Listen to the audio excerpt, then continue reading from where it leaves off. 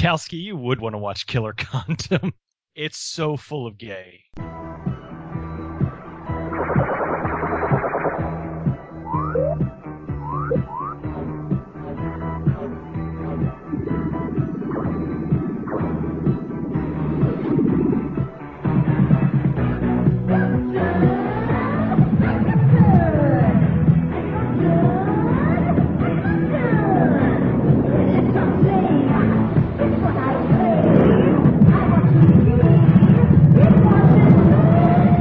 Radiodrome. Welcome to another episode of Radiodrome. Alex, the Marquis de Suede is with me. Smarky.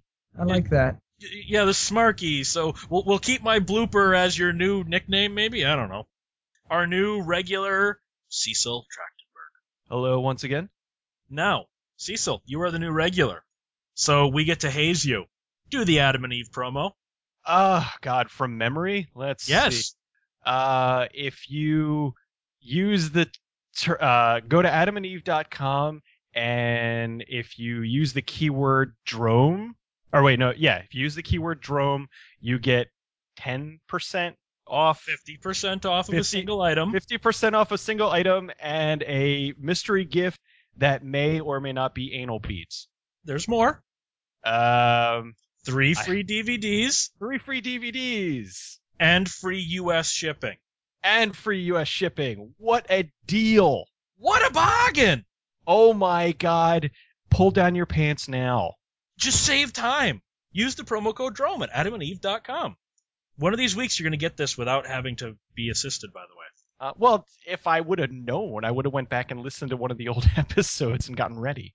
And if you would have known I wouldn't have done this to you, then it wouldn't be hazing. Exactly. Then it wouldn't be nearly as funny. What we're actually going to talk about tonight, I'm looking at it as a natural progression from both what we discussed last week and sort of with Blockbuster going under, how the acquisition of media has changed, how we watch movies, how we used to watch movies, and how even the generation before me used to watch movies. We all used to go to the theater. I can say right now, I rarely go to the movie theater anymore. I really just don't do it all that often anymore. I can't afford it. It's got to be a special movie that I just cannot wait for me to go see it in the theater. Otherwise, I can wait for home video. That says something right there. Do you still go to the movies as much as you used to? Kind of, but only recently. Just a quick story. Way back in 2007, I went to see 300 in the theater and had one of the worst experiences ever. Like, people brought their children to the theater, people on their cell phones. It pissed me off so much. I was like, I am not going to the movies anymore. So I stopped going to the theater for a long time. And it wasn't until last year when I finally broke down and was like, okay, I'm going to give it a shot again. And I went and I saw the Avengers, and then I didn't see anything else for a while. And just recently found like the perfect time, like on Saturday or Sunday afternoon, me and my wife are going to see various movies, and we've had really good luck. There's only been a couple people in the theater, no idiots, and we've seen probably about maybe 6 or 7 movies so far and had really good times. So we're kind of getting back into the swing of actually going to the movies. So I'm still like just nervous that we're going to go see some, we're like, because we went to see Thor last week and the theater was crowded, but people were still cool. So I think maybe we're kind of getting beyond the point of where people aren't, on their cell phones in movies anymore. They're starting to realize, hey, maybe I shouldn't do this. So I'm kind of getting back into going to the movies after not going for a while. I don't go to the movies as often anymore, but for a variety of reasons. Because I can go when it's not as busy. Because I do get irritated with the rest of the audience, but sometimes I really enjoy the rest of the audience. It really depends on the movie. I really don't get to that side of town much because I hate driving, and I live in a town that has the worst possible bus schedule ever.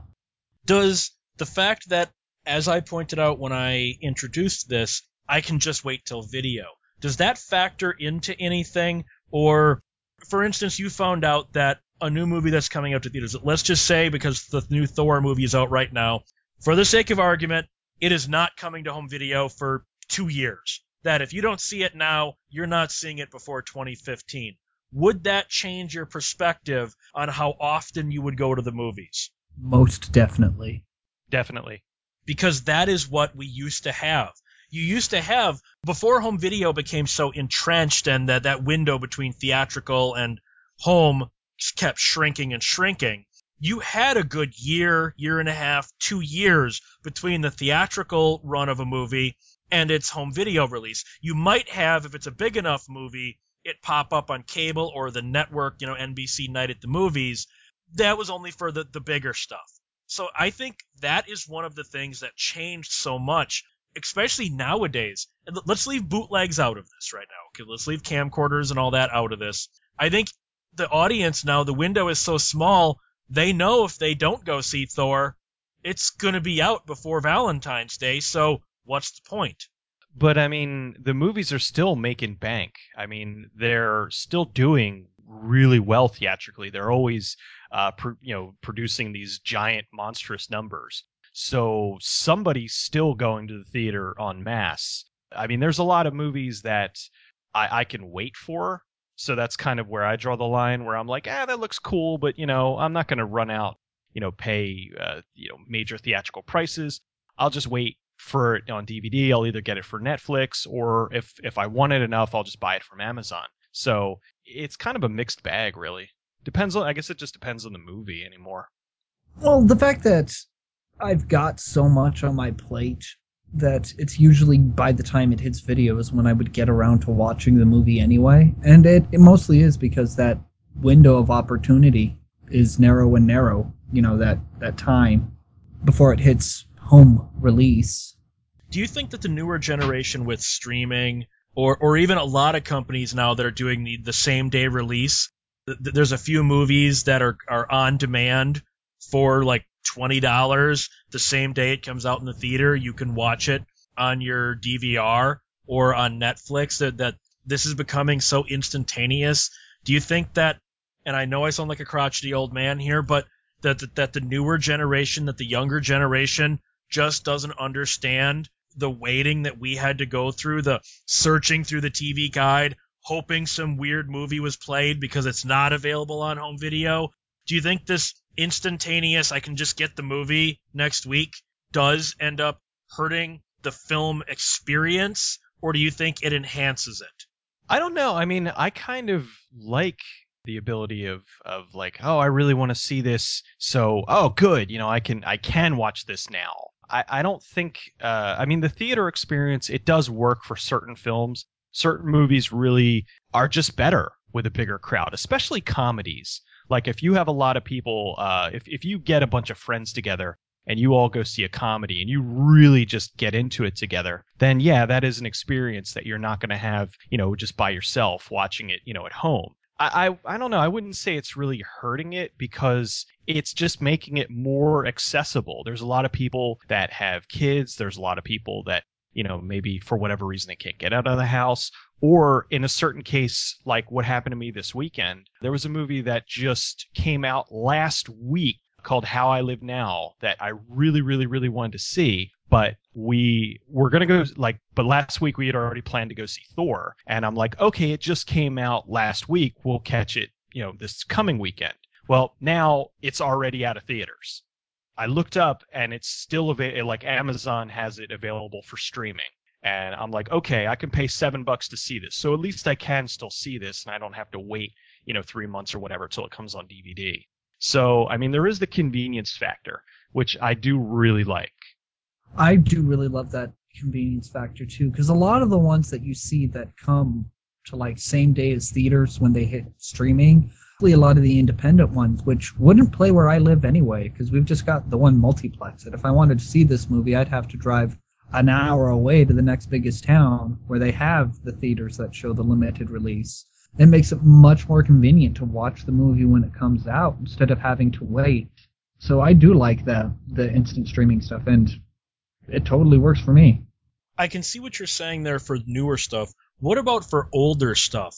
What about if, let's say, you want to see RKO/Universal's King Kong, the original 1930s version? Do you think it becomes easier to see now or more difficult to see now with all the options and especially with all the different versions? Because you've got, well, this version's got all these scenes in it. Well, but see, then this version was missing this scene, but it's got a new score. This version has this version has that. Do you think that it makes it easier to see older movies or not? Because one of the things that's saving the mom and pop video stores right now are older movies. Because if they want to see a movie from the 80s or the 90s, Redbox doesn't have it. Netflix doesn't have some of those. But you can still go to your local video store and buy those. Mom and pop stores across the country are still staying in business based on older movies, whereas most people, when they think of streaming and instantaneous, they usually only think of the newer stuff. Well, the mom and pop stores have thrived with that older stuff because they are catering to a specific niche market of people that want to see these movies in those older formats. Not necessarily on video, but that's why they thrive. However, I love the fact that everything there is streaming. Specific formats of the film, it really depends on the movie to determine if I want to watch another format of it, a different cut. But streaming, considering, all the video stores have pretty much gone under, that's the only real option there to watch older movies nowadays. So I really can't go without it. I work with a bunch of guys, and they were bitching about the Netflix streaming, and they were all doing they don't have any movies to watch, when what they really meant was they don't have any new movies.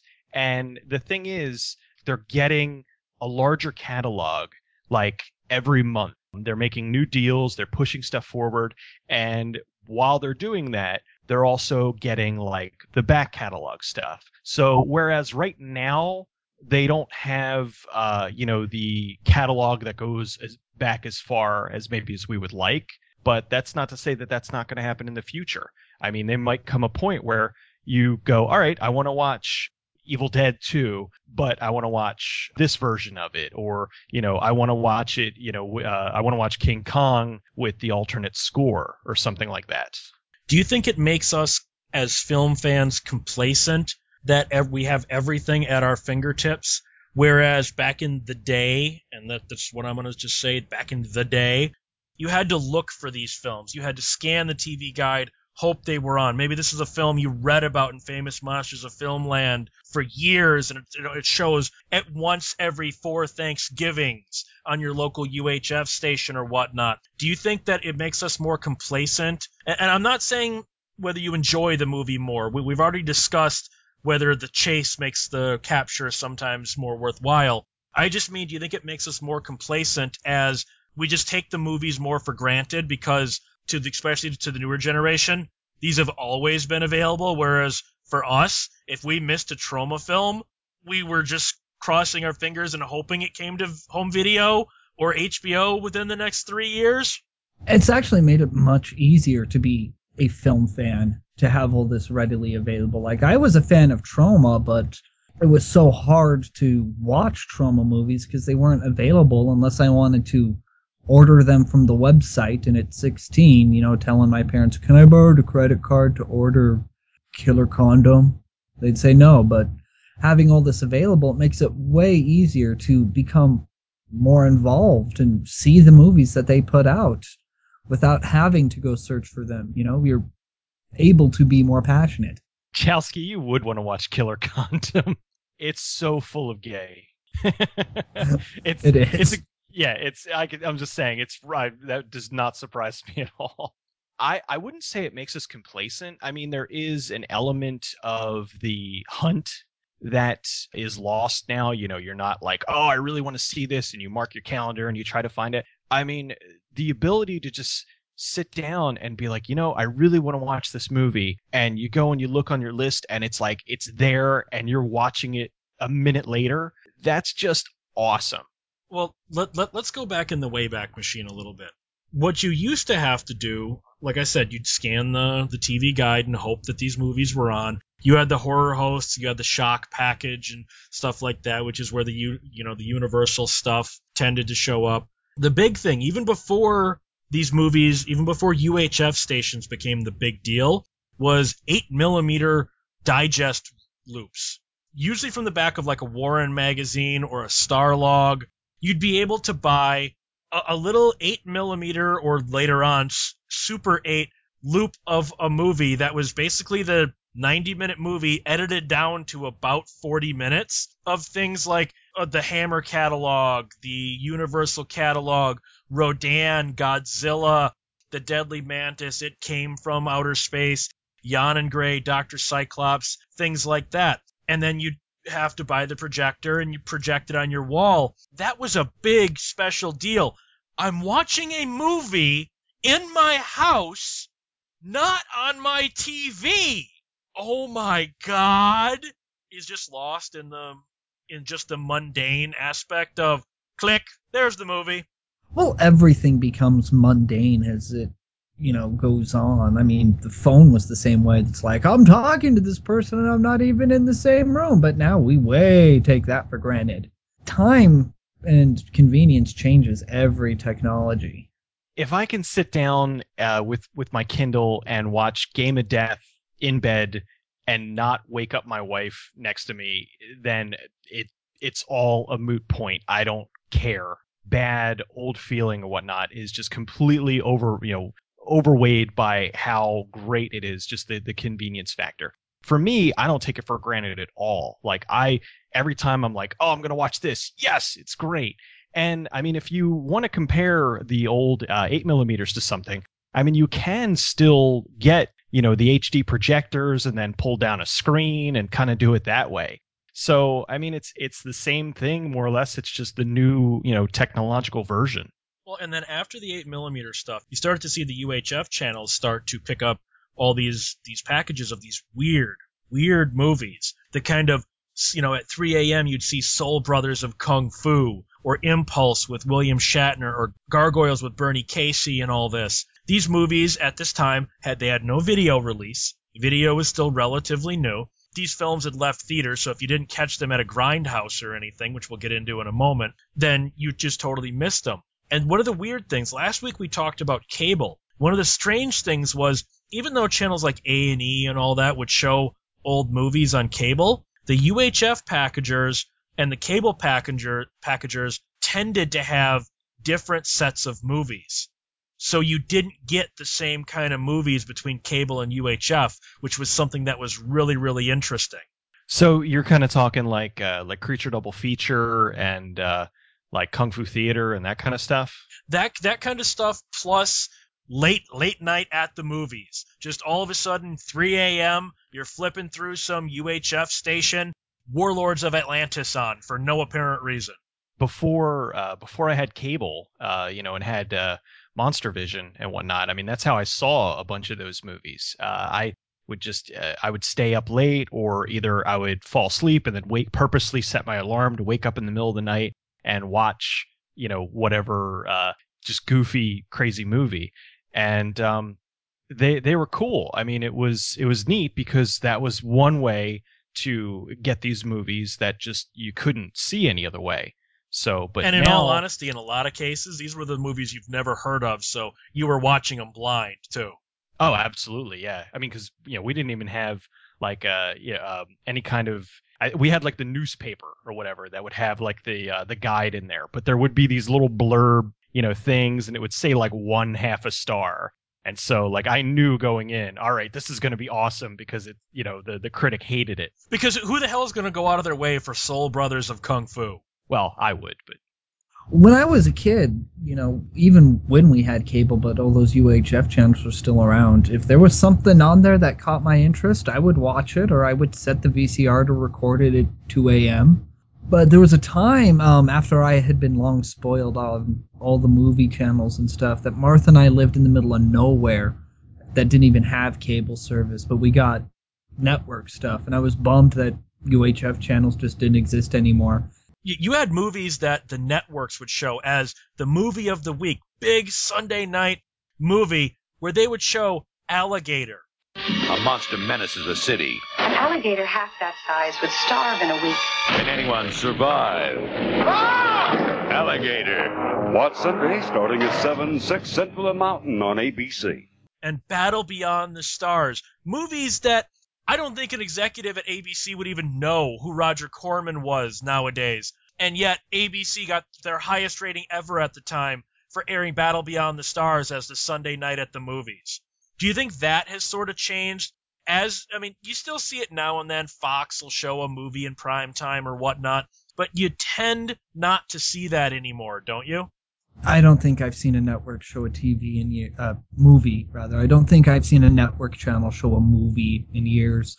Those times where they would normally just fill a programming block with a movie, they've got reruns and syndicates, or what they do nowadays is they just marathon a show to feed people's DVRs. I remember sometime in the 80s, I don't remember exactly when, there was a 2-night event where one of the major networks played Corvette Summer. So, like, the first night they played, the first half of it, and then the next night, they played the second half of it. And this was not a particularly long movie, so they really filled it with commercials. But I remember that just being a monstrous deal. And same thing, whoever, is currently running whichever, NBC or ABC, like what network executive would have no idea what this movie was. And yet here was something from back then that was this huge deal that they advertised the hell out of. And, we watched it and thought it was awesome. Yeah, hell, I first saw Battle Beyond the Stars from Corman on the ABC, NBC, whatever network it was, Sunday night at the movies. Yeah. And then you hear Corman talk about it on the commentary. That was the highest rating they'd ever had for a movie showing up to that point. So apparently a lot of people also first saw Battle Beyond the Stars on the network TV version. How many movies had the alternate network version? Oh, yeah. Halloween was a famous one. Halloween 2. Aliens. I remember when... Well, no, Aliens was only technical because the Laserdisc was coming out at the same time, but Laserdisc was only in 2% of American homes at that point. So most people saw all of the scenes with Newt's family and the guns in the hallways. They saw that on the ABC movie of the week rather than the Laserdisc version. Yeah, there were a lot of times where movies that I had seen tons of times on videos would just happen to be on television, and I'd watch it and I'd see some scene where I'd be like, well, that's new to me. That actually, sometimes they did that specifically. I remember when Close Encounters of the Third Kind, remember how that's gone through like 90 different editions because Spielberg cannot make up his mind on what the final edit of that damn movie is? When that came to CBS or whatever it is, that was with scenes you did not see in the theater. That was the big deal. Watch it on TV. Even though this was a hit, you're going to see new stuff. They don't even show the director's cuts on cable. I remember catching Aliens, and it was the theatrical cut. The one that just doesn't work as well when you know what's missing. Well, I never really saw it used as a selling point in my time. A lot of times the new footage, was a scene that was cut for good reason because it offered nothing. Not always. They specifically did with Halloween because they knew how much they had to cut for the violence and the boobs in that. They specifically shot extra scenes for the TV version. So sometimes you got stuff shot at the same time that was different. Scary Movie even did that. As bad as that was, they shot the TV version alongside, and so it has different jokes than the R-rated cut. Yeah, there's a lot of movies I've seen on DVD where it's like, oh, brand new, deleted scenes. I'm like, I saw that on TV. Well, now they just added in for the DVD. So whereas back then it was, see it with new scenes, now it's just a blurb that they put on the front of the DVD box, additional scenes not seen in theater. And it's kind of funny because they're going backwards. Whereas in the TV movies, they were taking out all the boobs and everything. But now with the DVDs, they're putting the PG-13 version in theaters and then releasing the uncut, real version of the movie on DVD. One of the reasons that the major studios were so scared to get on board with VHS and Beta when that first came out was they thought it would affect their network TV sales. That's where they were making their money. They were making a lot of money selling their stuff to NBC, ABC, and CBS, and even to syndicators then a year or two down the line. So they were afraid home video would hurt that. When VHS first came onto the market, do you know how little choice that there was? In 1977, when the first commercial VHSs were available in America, and you can't say what the first film was because there was 3 films all released at the same time, The Sound of Music, Patton, and MASH were the only films available for over a month on home video. Does that say something that they were just kind of testing the water, or they were trying to save TV sales? Yeah, but with Sound of Music and Patton, you could own all of those and have 7 tapes. Yeah, it's the typical mentality. They weren't looking at the bigger picture. We run into that time and time again. When VHS first came out, they were crying that they were going to lose so much money, and they made tons of money. And then DVD came out, and they were crying about how they were going to lose so much money, and then they made tons of money. And then streaming comes out. Oh God, people aren't going to watch this anymore. Now, they're just making money hand over fist. They're not looking at the bigger picture. It's just it's idiotic, and they hate change, and they fight it constantly. There's also something weird to be said about the early days of video going into the video of today, and that is the availability of movies. Because obviously in the early days, they were taking anything that they could and throwing it on video, and it was selling like crazy. It was renting, it was selling. But the syndicators also, as you pointed out, Cecil, they didn't like change. The movies that they were syndicating, they talked the studios into not putting out on video. There are still movies today that you can only get on the bootleg market from an old UHF broadcast because they have never had a legitimate VHS release even. So you can only find things like the Susan Anton's The Girl That Saved the World. That has never had a home video release. That only exists in syndication. Even today, with DVD, with streaming, it is estimated that almost 40% of all of the output that was on VHS still has no digital version officially. There is no streaming version. There is no DVD. That VHS is the only way to see 40% of all of the movies, specials, and whatnot that were put out on video. Is it just me, or is that a shockingly high number considering where we are today? I don't think it's that shocking because there's still stuff that's getting brand new first time on DVD. It keeps it fresh. 10, 15 years from now, there's going to be people saying 40% of this stuff never got a Blu-ray release. It's going to be the same thing. It doesn't really shock me. Yeah, I wouldn't say shocking either. Frustrating, yeah, but not shocking. I mean, because how many of these movies have gone through 20 different distributors? So a lot of what's holding them back from getting a DVD or a Blu-ray release. No one knows who owns the damn things anymore. Exactly. Nobody knows who owns it anymore, and it's cost too much to kind of go through all the trouble of finding out who gets the rights to what. So they just say, to hell with it, just release Transformers again. Now, this is a term that it's funny how we know the term grindhouse so much, and Tarantino uses it, Rodriguez uses it. It's a buzzword now in selling movies. Fine, fair enough. What's funny is grindhouse as a term wasn't really used all that much in the grindhouse era. So it's kind of funny that we didn't adopt that term until later on. The grindhouse was the place where you would go to see the movies your mainstream theater would never carry. This is where you'd go to see Cannibal Holocaust. This is where you'd go to see Exterminator. This is where you'd go to see porno. And a lot of people watched these movies in the grindhouses, not for the grindhouse movie. They watched it for, boy, does this set it into a certain time period for air conditioning. The tickets were so cheap, you were able to buy a ticket, and they usually, because of the way the grindhouses were set up, you could buy one ticket and just sit in there for 8-10 hours. So people would just go into this air-conditioned theater, kick back, maybe watch a porno, watch some guys get eaten in Cannibal Holocaust, kick back and just hang out all day in air conditioning for $1. Yeah, hobos would do that during the summer.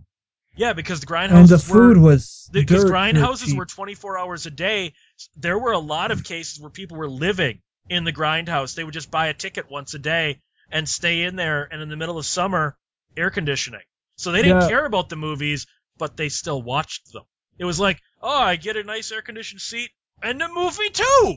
Yeah, or they would like go out there and buy one of those like crappy 5-cent hot dogs. Yeah, it That's really what they was. lived off of. It really was a different era, man. Man, I probably would have enjoyed that more than like the times in my crappy ass apartment. All right, I'm gonna go sit in a theater all day and watch a bunch of movies that I probably would have rented now. So it's cool. I mean, it's just another one of those things that's just lost. The new generation that won't know about that. I mean, the majority of them never heard of Grindhouse until the movie Grindhouse came out. And like you said, that's when it kind of became a buzzword and became attached to all these things. And then they started putting out movies specifically saying this is a Grindhouse movie. And yeah, what's funny about that kind of thing though, Cecil, is when you have the old Grindhouse veterans like 42nd Street Pete and all that were the guys that hung out all day at the real grindhouses on 42nd Street in New York, they're like, Death Proof? That's not a grindhouse movie. That would have been pulled after 2 days for being fucking boring. Again, going back to the availability, you can't also deny porno. Do you guys remember the American Triple Ecstasy? I'm sure you've all seen that commercial, that old 1986, 1987 commercial for the American Triple Ecstasy channel on YouTube, right? No. No, actually. Okay, maybe I'm the only pervert.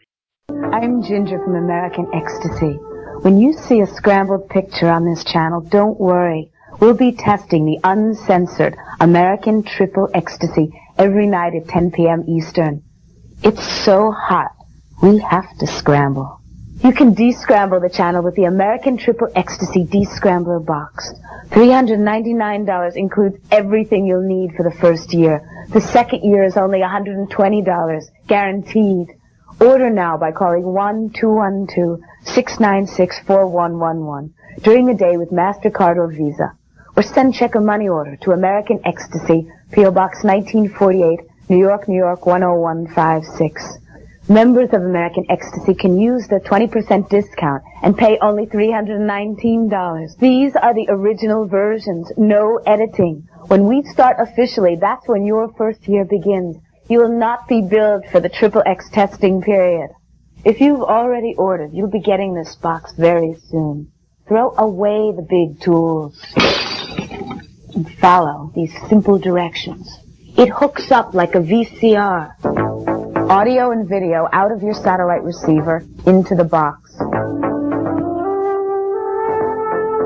Out of the box into your TV set. Plug the box into the wall. That's it. You'll see the hottest television in America. American Triple Ecstasy plans to bring you New Wave Hookers, Sex Drive, Smoker, Bordello, Sex Crimes 2084, and over 100 others. American Triple Ecstasy. We excite you.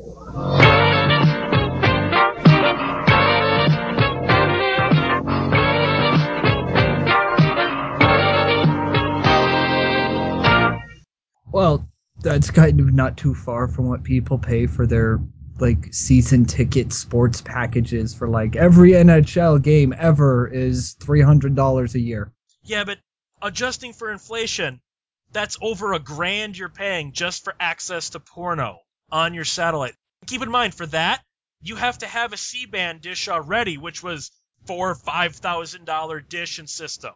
Yeah, that is a lot of money. But keep in mind, we now have the internet. We now have instantaneous access to whatever kind of porno you want to see. Whereas back then, you either went to a theater with sticky floors and watched something, or you could pay Hey, a if grand. you did that, you could have met with Pee Wee Herman. Yes. But yeah, that way you pay a grand. Sure, it's a lot of money, but you're getting porn delivered directly to you, and nobody else is the wiser. I could see, I mean, granted, yes, it's a lot of money, but as we both know, or as we all know, it's like, well, Money, porn. Yeah. Porno is really what pushes a lot of these new formats, because one of the things that sold more C-band users, other than the free HBO, which we'll get into in a second, which wasn't really free, was the Playboy channel and access to things like Spice, American Triple Ecstasy, and things like that, that if you knew where the transponder signal was and you knew where the dish alignment was, you could get all these channels for technically free. I mean, yes, they started scrambling like American Triple Ecstasy. You had to get the descrambler. Later, HBO did. We all remember the Captain Midnight incident, right?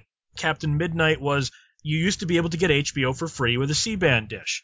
Well, then HBO started scrambling their signal for $12.95 a month to unscramble HBO. So somebody calling themselves Captain Midnight, which turned out to be an actual satellite salesman, ended up breaking into a broadcast of Falcon and the Snowman, threatening them, going, HBO, $12.95 a month? No way. Cinemax, the movie channel? Better watch out.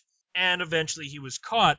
But that was basically, that was the reason you bought a C-band dish, was to get all the channels for free. And then, how dare they scramble what I'm legally stealing from them? Wait, what? Yeah, that was his issue, because he ran a store that sold C-band dishes, and when HBO did that, he couldn't sell C-band dishes. So he's like, no! He saw sales drop by 40% the first week. People were buying C-band so they could get HBO for free. So he saw that as a personal slight against him. How dare you stop me from illegally stealing your signal that I'm not paying for? I'm supposed to be the hero in this? And then you had the C-band stuff, and then you had the access to porn, and then porn also goes into the availability of VHS. And I specifically said VHS, not beta. One of the reasons that VHS very quickly overtook beta was made exclusively by Sony. Sony had the patent on that format. Sony, in a move of sheer stupidity and puritanical nonsense, they would not allow anything porno to be put on beta. VHS said, we will put out porno. You can get new wave hookers on VHS. VHS sales went up 73% in the first 3 months due to porno. I think it's safe to assume porno is what pushed the home video revolution far more than, you mean I can watch MASH in my house? That's kind of one of the reasons why I'm amazed that Blu-ray ended up winning, because Sony pulled that again. HD DVD versus Blu-ray.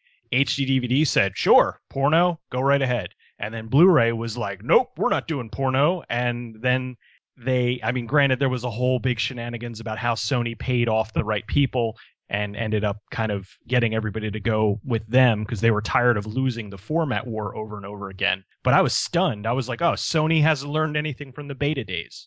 Well, I wish my parents were into porno, because we were stuck with that Betamax machine forever.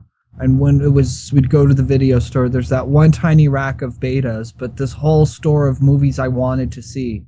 Well, and then we also have to look at, with the home viewing, you do have what VCRs were like. When the VCR became big, and let's just stick with VHS at this point, because beta was a joke by this point. Beta was better quality. It had better audio quality, better video quality, had more lines of resolution. They were losing the videotape wars really, really badly. When the VCR came down in price, because it used to, when you first got one, it was like $2,000 in 1980s dollars. I remember going, oh my God, when my wife and I first got together in the early 90s, we bought a VCR for only $700. This is so awesome. It's remarkable we sprayed, sprinkled, dipped, and dunked high prices in our Miracle Save-O-Matic Price Chopper. It slices, dices, chops, and chews prices into tiny bite-sized morsels. Now at Federated Superstores, an RCA modular portable VHS, a limited offer after factory rebates, $7.99.32. Whatever you do, rush to Federated. Yes, rush to Federated, or you could turn into this. Kill high prices. Videotapes were only $40 a piece to buy a pre-record movie. Do you think that really would fly today? Because I mean, Blu-ray players have come down in price. They come down so fast. Nowadays, don't you think everyone just waits? Well, yeah, everyone kind of just waits. I mean, it took me forever before I got a DVD player. I wanted one, but I was like, it's all on video anyway. But once it started to not be on video, then I'm like, okay, better get one. And it was only like $75 for a brand new DVD player at that time. And I also had like more VCRs than I knew what to do with, because those things were like $5. Well, one thing that you got to remember too was not only did you just spend an obscene amount of money to get a VHS player, but then you're like, all right, I'm going to go to the video store and I'm going to open an account so I can rent movies. And you had to give them a down payment. Yeah, in case you walked off, because the movies were $90 for them to buy. Mm-hmm. So in case you didn't return it, you almost had to put collateral in there to rent a movie in the early days. It wasn't just, it wasn't like going to the library where I'm going to sign up for a library card. Some of these places had pay by the month memberships too. I know how absurd that sounds to younger people, but Jesus, I'm not exaggerating, am I? No, I don't remember how much it was, but I think it was something like you had to give them like $100 deposit.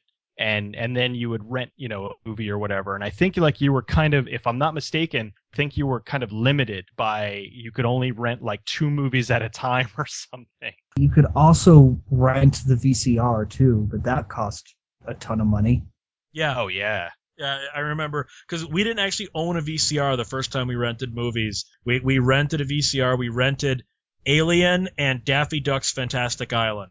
I remember reading about it in a strip of Calvin and Hobbes where he calls and he's like, I want to rent a VCR in this movie. I'm like, you could rent VCRs back then? Yeah. Well, because like I said, by like 92, 93, when my wife and I were first getting together, we're buying a VCR for $700. And that was, we saved the hell up for that. So it was, these things were absurdly expensive, which makes it even funnier to me how quickly VHS caught on. Because you got to remember, VHS was in approximately 20% of homes by 1989. VHS was in over 70% of homes by 1993. That's one major ass jump in 4 years, isn't it? Yeah, it's huge. But I mean, it's just this was a market that people wanted. They wanted to have the ability to watch this, and the prices had come down so dramatically, and the prices of the VHS tapes had come down so dramatically. I mean, they used to be, $100 or whatever if you wanted to buy the movie, and now you were able to pick them up at like a Suncoast Video for like $20. They've come back to haunt you.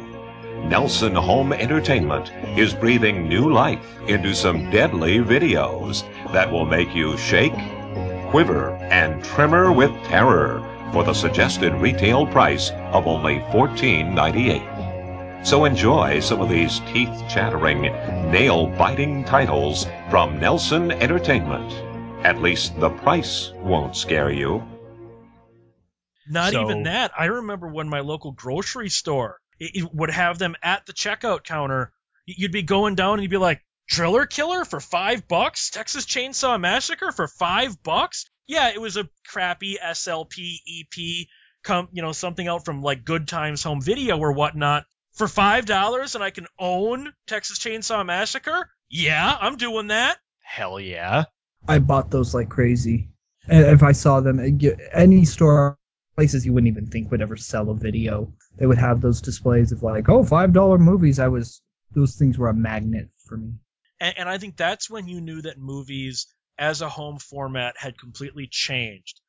To wind this back to the beginning, it had completely changed the way we watched movies. That we didn't have to scan the TV guide to see if Texas Chainsaw Massacre was on our local UHF station. You've heard about it. Now, see it. Bob Shaw hosts the Texas Chainsaw Massacre tomorrow at midnight on Channel 2. We didn't have to wait and hope that maybe a re-release came out and we saw it and it got re-released to theaters. We didn't have to hope that HBO or Cinemax would end up showing it. We owned it. We could watch it as many times as we wanted, theoretically, with the issues with VHS, but at least leave that aside. I think that's when we really, really first started to notice just how much viewing a movie had changed, even within just my lifetime, let alone the lifetime of the younger person. The person that's graduating from high school this year, they have always had access to this massive movie library. I think it's interesting when you see like older people VCR still, because they have all these VHSs. Like me? No, not fans of movies, just your casual person. You know, they'll own a ton of VHSs because they don't like going out anymore. They also don't like buying DVD players. But it did change because not as, this way grandma could watch her old grandma movies whenever she wants. Old grandma movies. I got to make a list of what exactly would be like old grandma movies. I think that's a new Suedeism there.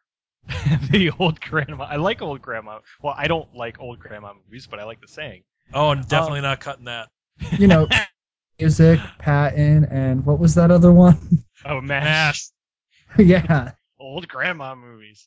I gotta say, I'm a little envious of the generation now for having just this ridiculous access to all these movies, because just being able to get the instant access to all this goodness, it is in a way has kind of made people spoiled, because as like Louis C.K. says, and now everybody, we have all this wondrous stuff, paraphrasing, but it's like we have access to all this wondrous stuff we have now back when I was younger. Because I had a 13-inch color TV in my room attached to it, a clunker VCR, and I'd rent movies and have to watch it on that. But now, you've got a 42-inch flat screen in your bedroom when you're 13 years old, and you can watch these beautiful movies in widescreen and HD. It's fantastic.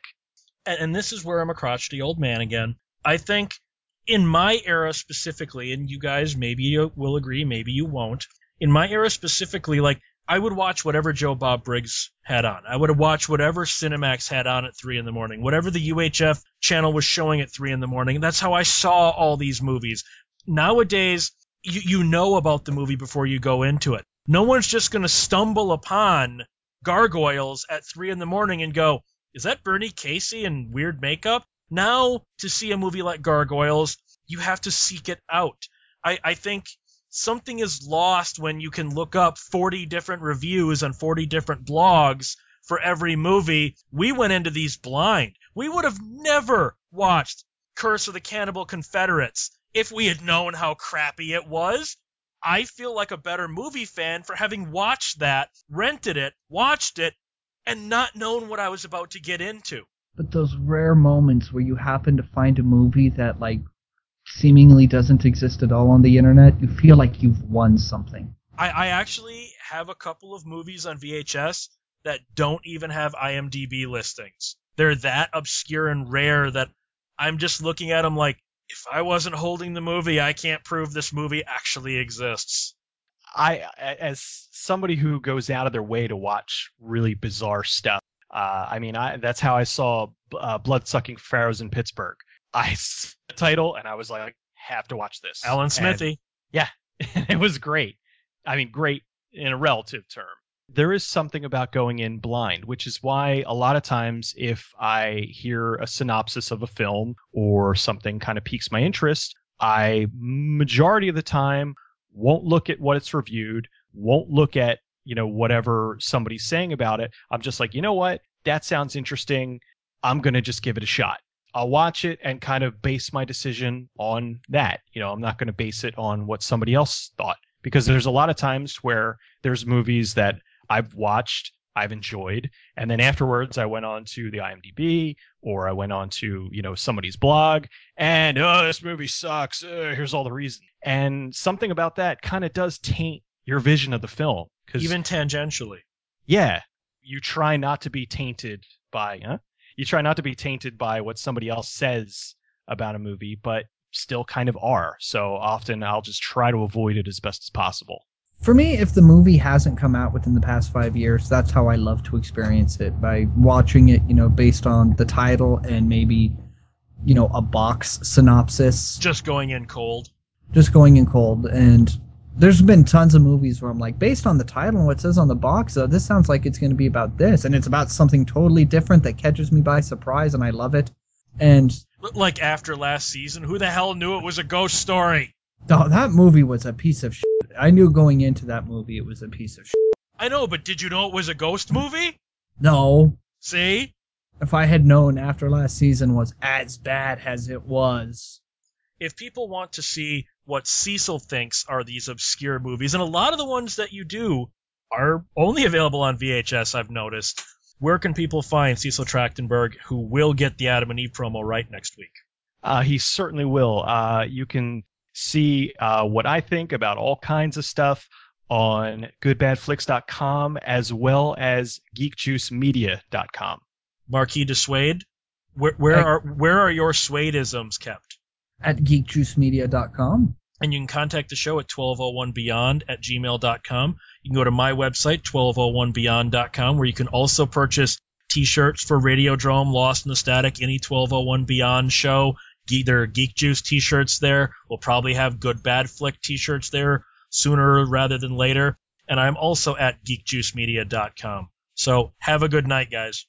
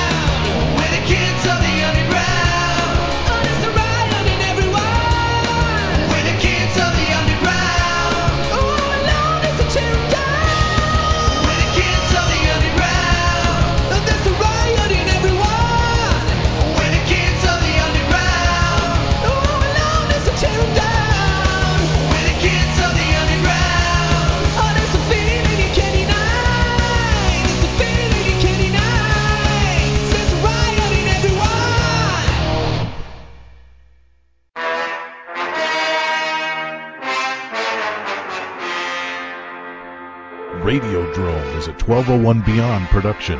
Visit 1201beyond.com for more great shows.